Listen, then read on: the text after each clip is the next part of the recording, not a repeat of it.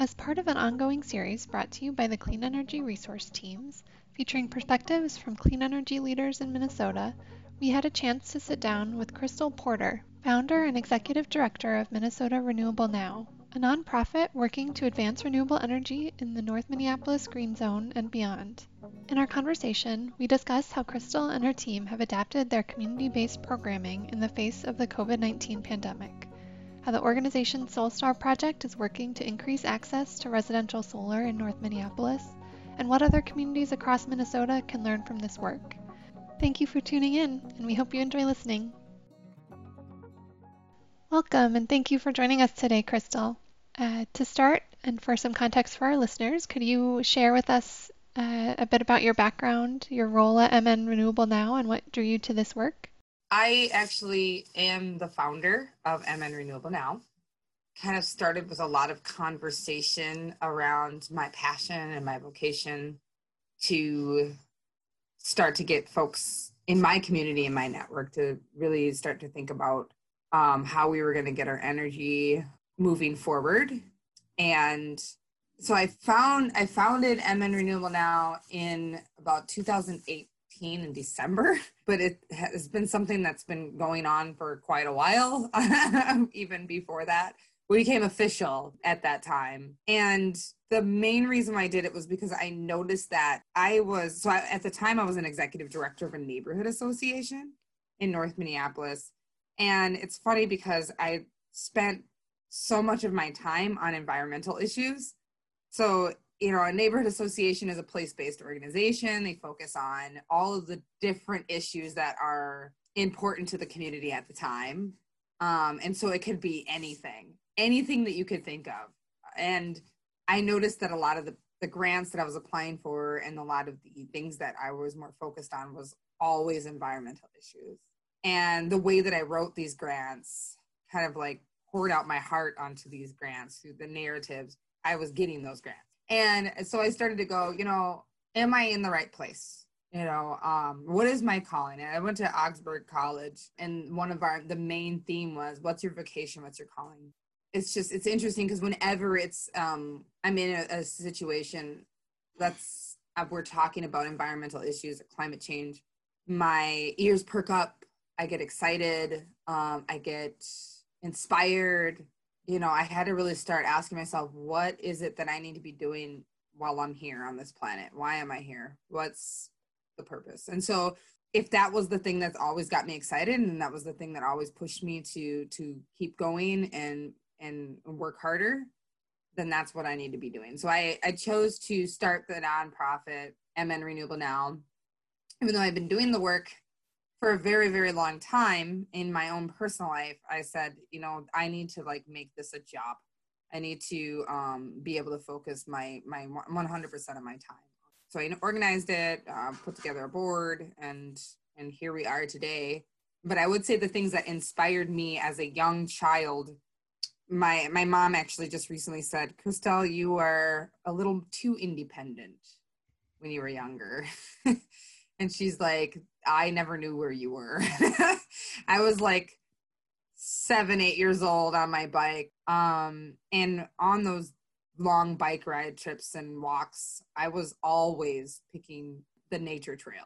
I would cut through the woods to get to where I wanted to go instead of going around the street and following the path. I never, ever spent time on man-made structures. I was always in nature. And when I did that, I developed this deep relationship and respect for all living things. It was just a weird relationship that I don't feel like happened with my other 6 siblings. And probably because I just was always in nature and I just have this deep love for it. And because of it, some of my favorite shows were like Captain Planet. And that, shaped me and molded me and inspired me to do the work that I am doing now. Wonderful.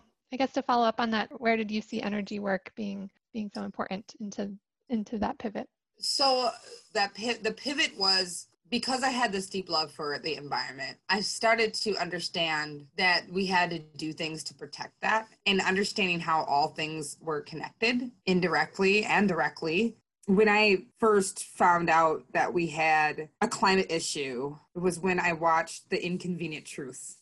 probably dating myself a little bit here, but when I watched The Inconvenient Truth, it blew my mind. And it made me realize that this is something that really could be an issue. And then I did my own research and I educated myself on these issues. And I started to realize that, yeah, this is a big issue. And my the way my personality is, if I see an issue, then I try to figure out what's the quickest way that we can get to the solution, and what is the biggest issue within that issue that's causing this issue. And so my first, response to that was, well, where do we get our energy? How can we change that around? All of us turn on lights in our homes, expect things to work. We heat our homes, we get in our cars and we drive, and we're all dependent on this, all of us, everyone. And so I don't see that it changing anytime soon, unless everybody was just woke up tomorrow and was like, all right, we're going to go back to living off the land and off the grid, and which would be a dream for me. I would be totally fine with that. But the majority of folks would be like, no, that's not happening. So how do we harness our energy in a renewable way? So that was really my big thing. That was the biggest issue. I've definitely done a lot of work around water conservation and soil, but energy is my biggest passion, because that is the big issue that's increasing the pace of climate change right now. That's why I went into the work. Mm-hmm. Yeah, and as we think about those big issues and this question around how you're feeling about the state of clean energy in Minnesota in these times, and just thinking about climate, of the public health crises of COVID, and even systemic racism. I mean, your organization's fairly new and you're jumping right into navigating all of these things. And so curious how you're feeling with that weight of all of these things. Well, like I feel terrible about 2020, to be honest. I feel like we were robbed as a people when it comes to this year's legislative session. I feel like I was really, really excited. It was the end of February when I walked with about 15 youth to the Capitol, along with MNIPL and Climate Gen, Will Steger's group. And we all did some amazing lobbying and met with legislators around the Green New Deal. And because of the situation with COVID, something that I never thought I would see was a large amount of Democratic legislators that killed the possibility of that even passing this year. And the reason being is they were worried about the financial status of our state. We didn't know what was going to come from this situation, how bad it was going to affect the economy, how bad it still is affecting the economy, but they didn't feel comfortable with letting this pass because of the unknown, and the Green New Deal was, it was a good way to combat the issues that we got going on right now. It had things like job training for people of color. They had a fossil fuel facility construction moratorium, and that was like a way to stop the building of new plants that required fossil fuel burning of any kind. And then the greenhouse gas reduction strategy, and that was pushing energy efficiency, incentivizing power storage, electrifying sectors of the economy that powered fossil fuels. So like, it would have been so amazing for something like that to pass. So like, when I think about my community and living in North Minneapolis, if you took like an aerial shot of North Minneapolis and like you were able to color code like the Black residents in shades of like red or blue, the darker the shade of the red or the blue, the closer you get to manufacturing facilities, such as the two roof shingle companies that are situated in North Minneapolis, right in the green zone.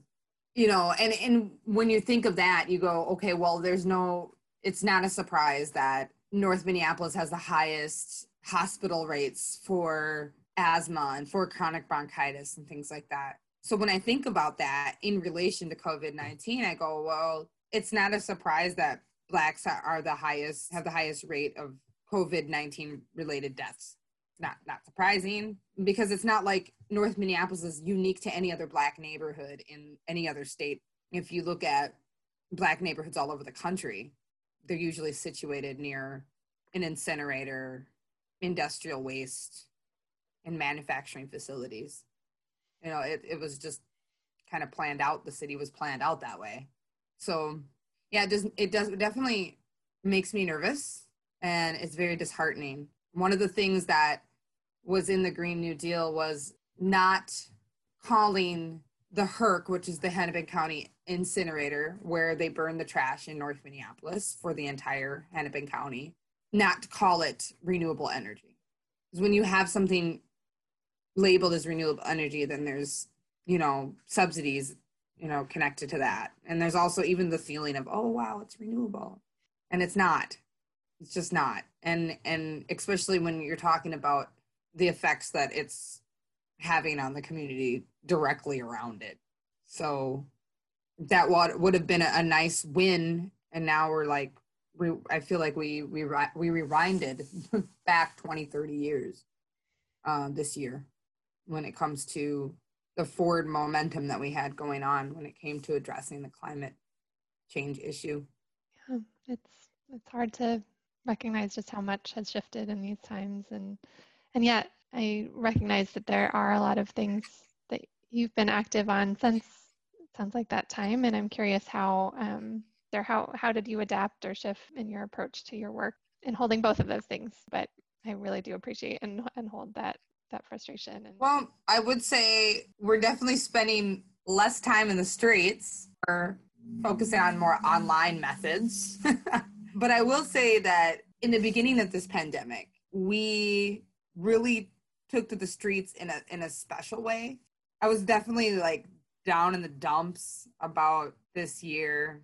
We were actually supposed to be throwing the first renewable energy and conservation fair that ever took place in North Minneapolis before. And that was supposed to take place on April 4th of this year. And we had many vendors and sponsors, and we were ready to roll. And then this thing hit.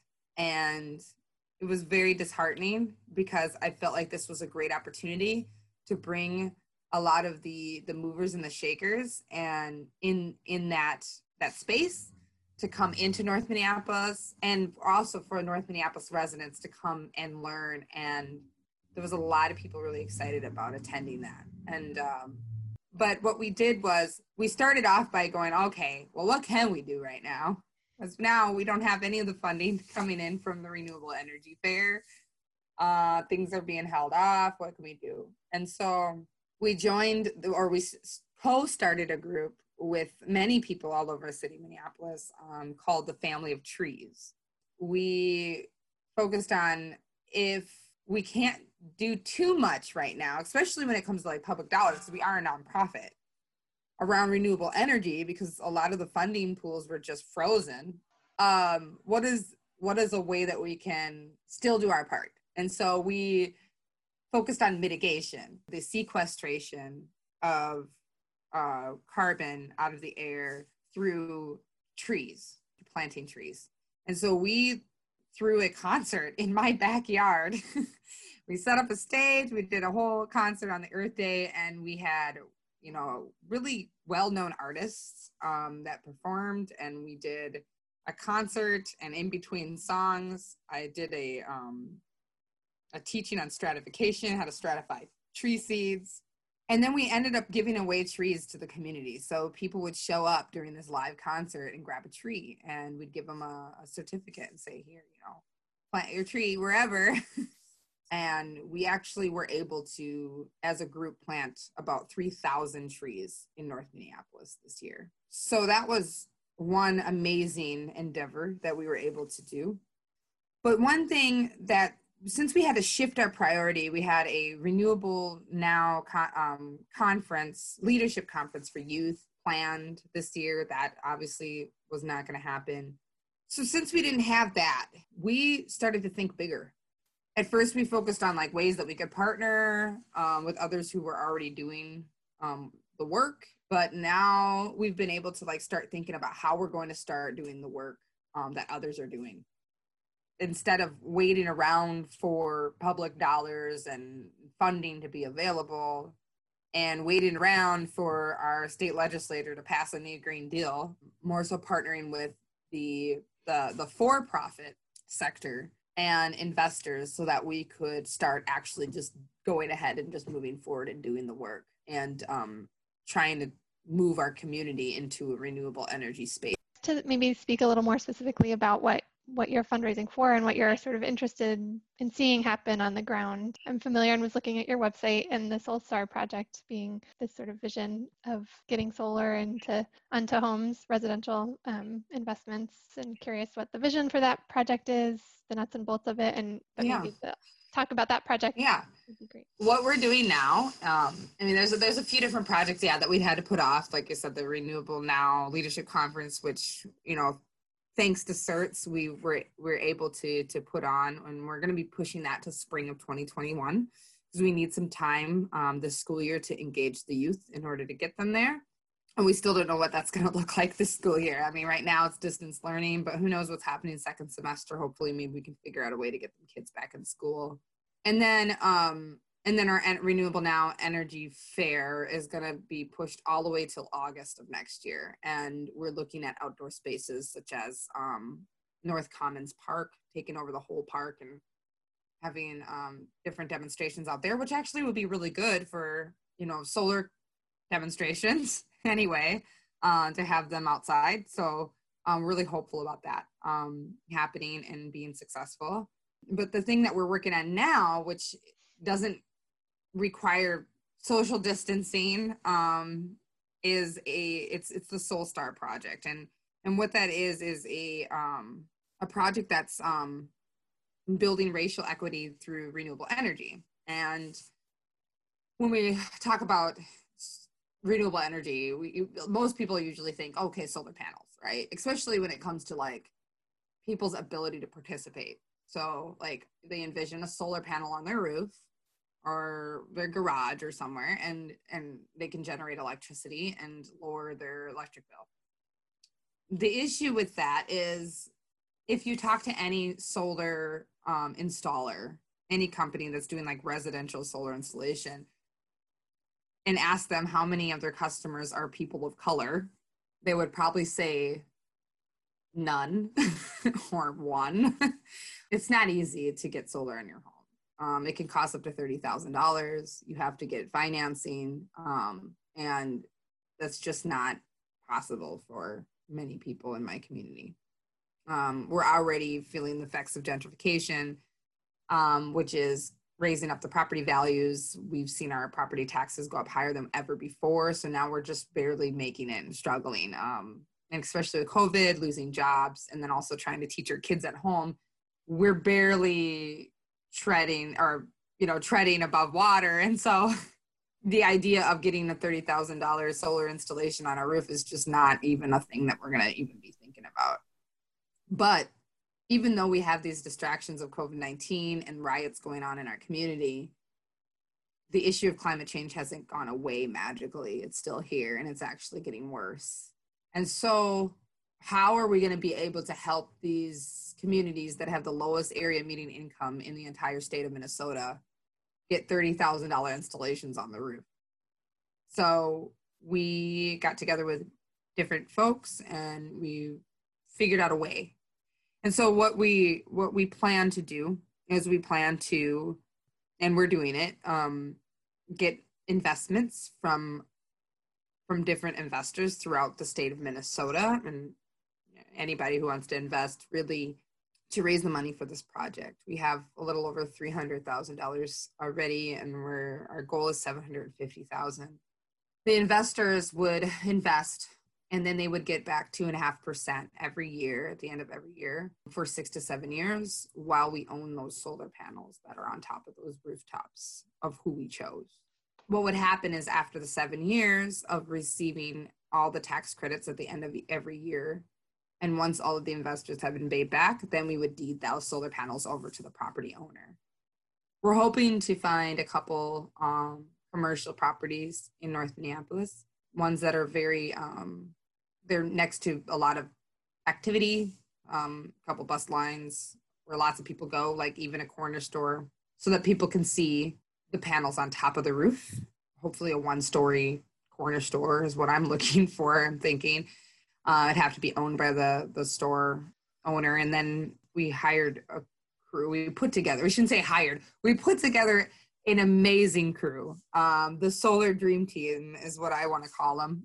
Took us all this year, 2020, to actually figure out how we were going to get this work done. And we were determined to make sure that all of the moving pieces of this project are North Minneapolis residents. And so the residential contractor is coming out of North Minneapolis and is a Black man.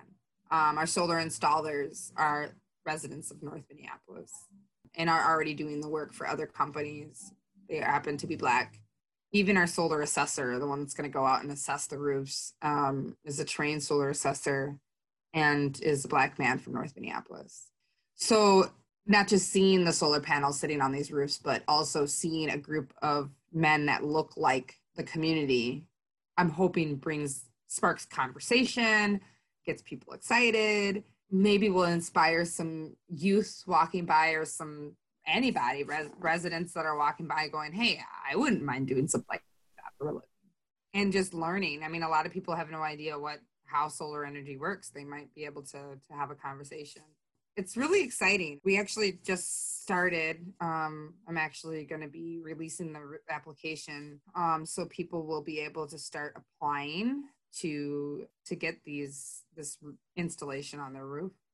We can only do 24 because if we do 20 or more than 24, then we would have to be registered as a public utility company, which who knows, that might be something we'd end up doing in the future. But for now, we want to keep it simple, as simple as it can be, and get these roofs covered. And I look at it like, okay, I do a lot of door knocking in North Minneapolis and lit dropping, and it's funny because in my brain I know that the average number of homes on each block in North Minneapolis is 22 homes. 22.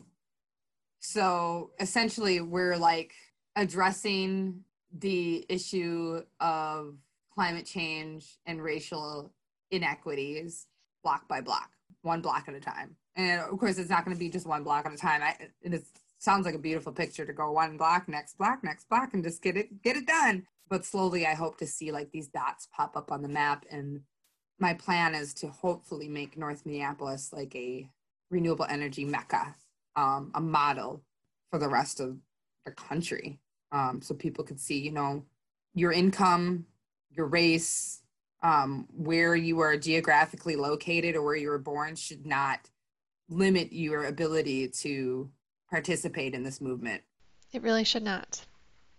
I'm curious at this stage if there's anything else you still need or that you're looking for to help with this vision, and how are you ultimately thinking about measuring success for this project as you go? So obviously more funding was needed. We have enough funding to start, and that's what's really exciting. And I really don't want to get too caught up in like reaching the $750,000. I don't want to get caught up in that. I want to more focus on what we have. We have $300,000. We have that amount. So let's start the engagement. Let's start the solar assessments. Let's start getting solar on these properties. And hopefully people will see that this work is happening and they'll see that it's working, and people will just want to invest in the project. So really, obviously, in order to finish the end game and to reach the end of this project, and this is just one project of many that's going to happen. This is, like I said, 24 at a time. In order to get to that end, we would definitely need to fill in the gap when it comes to the funding, but also just spreading the word. I'm not thinking about just us and our project. When it comes to this issue and addressing where we're going to get our energy from, there's no room for competition. I don't have time for that. We need to be sharing our blueprints and our ideas and the work with anyone that's willing to listen so that others can model it or replicate it. I want people that are listening to this to go, wow, I could do that too, and do it in their community too. Because I feel like we can't really wait around for our government to take this issue seriously as a whole, because there's just too much division. And this issue is moving rapidly. It's getting worse every day. And the only way that we're going to be able to let our leaders and our decision makers know how we feel is by just moving without them and going, we're just going to show you what we want. And how can we get together as a people and address this issue together? So I'm hoping that the people that are listening to this and come across this online or wherever go, wow, this is a great idea. I love this plan. Shares it with their friends, shares it with their family, shares it with the people in their network that are really into this work and really passionate about this work. And hopefully we can see more projects like this popping up all over the place so that we can show the public utility company, like, this is what we want. This is what we're demanding. And then when you share it, then hopefully other people will see that our project and want to see it happen and want to see it succeed and support it, and hope that maybe if they pull off a project like this, that it'll succeed as well. Great. So here at Clean Energy Resource Team, CERTS, we work throughout the state of Minnesota. What would you like others working on renewable energy or in communities across the state to learn or act on in terms of how to approach this work at a community level or in their neighborhoods? That we can't do this alone. Nobody can do this work alone. If you want to pull something like this off, it's really about who you get to the table. Like I said, we can't really keep waiting around for some magical solar, wind, hydro fairy to come down from the sky and make everything better. The power, or this movement, did not go away. And it's kind of crazy because this last fall was like one of the most inspiring times of my life, seeing high school students leave school and marching to the Capitol and demanding our leaders to start focusing on this issue. And when we're seeing these youth making statements and making these demands, because they're the ones that are our future, you've got all these adults that are making decisions for them and treating it as if it's like a game of chess. And you've got these young people that are saying, hey, wait a minute, I have to live on this planet much longer than you, and I might want to have a child. So what about them? I don't know. I just feel like with this whole COVID-19 situation, they were all divided. They were all sent home, told to stay inside, and then the movement just almost disappeared. But it didn't go away. It's still here. We need to remind ourselves that climate change is only going to get worse if we keep ignoring it and keep brushing it under the rug. Even when I've spent time in organizations that focus on the democratic process, and I'm not even going to name them, but when I spent time in there and they worked on different issues, whether it be gender issues or racial issues or, economic issues, they also focus on environmental issues. And for some reason, the person that was the director of environmental issues was always dismissed as the little stepsister, even within organizations like that. The green person, the environmental person, was always like inside of a glass jar screaming and pounding on it, and nobody's hearing them, even within those spaces. But the crazy thing is this issue affects everybody on this planet, every living thing, no matter what color you are, where you live geographically. We're all going to be affected by it, and we all have to keep moving. And if you are just as passionate about this issue as I am, don't stop talking about it. Keep talking about it. Keep posting on your social media about it, and try to get people that are as passionate about it as you are and that are actually out here doing the work. Try to get them together at the same table, and you'd be surprised what you guys might come up with. If you had asked me a year ago, was I going to be working on a project to retrofit 24 rooftops with solar in North Minneapolis, I would have not believed you. I was more focused on, let's throw an energy fair. Let's do a youth conference. Let's get people to sign up for WindSource and maybe connect them to a community solar project. You'd be surprised if you got the people in your network, if you scrolled through your phone or your email or your Facebook and seen the people you're connected to, you'd be surprised what you might be able to accomplish. So I really hope that people take away from this the ability to dream and to not be limited by what obstacles are in the way. Don't think about it. What can we do? What can we get done together? What might be next for you and with others? It seems like that's a big part of your work, but I'm curious how you're approaching sort of maybe what's on the horizon in this work. Next steps is, I really like to look into the state of Minnesota's ability to power off of hydro, off of water. We have the Mississippi running right through it, and harnessing that and figuring out a way that we could possibly get something done in that sector. And if anybody is listening to this that is like, yeah, let's do that, give me a call, contact us. Go on mnrenewablenow.org and find that number and email, and let's get it done. But I would say next steps are to really start considering not being limited by the 24 rooftops. Let's move up to a 25 or more, and let's start our own public utility company. I think that would be really cool. And then also trying to figure out who's going to be running MN Renewable Now once I seek public office. Because as much as I want to push and do what we can do outside of the public realm, it would be really great to see some more public dollars trickle down to the little guys so that we can get some more work done. And then also, thinking on a bigger picture, like how can we just say, you know what, this is what we want. We're going to start our own public utility company, and this is what we're going to do. If you're not going to listen to us, and if you're not going to move fast enough, then we're going to start taking matters in our own hands and changing over the grid ourselves. Well, thanks for your time today and just sharing about this project, your vision, how you're staying both grounded and inspired and dreaming in these times. No problem. Thank you so much for having me. I appreciate it. Have a good day. You too. Take care, Crystal. Bye-bye. You too. Bye. Thanks for tuning in and listening to this conversation between Crystal Porter, founder and executive director of MN Renewable Now, and myself, Marie Donahue, sustainability storyteller with the Clean Energy Resource Teams, as we talked about Crystal's path to working on clean energy topics, some of the current community-based projects she and her team are working on in North Minneapolis, and her advice to work collectively with our friends and neighbors to advance renewable energy throughout Minnesota. We will be sharing more perspectives on these and other topics as we release additional conversations with clean energy leaders in the state in the coming weeks. We hope you stay tuned.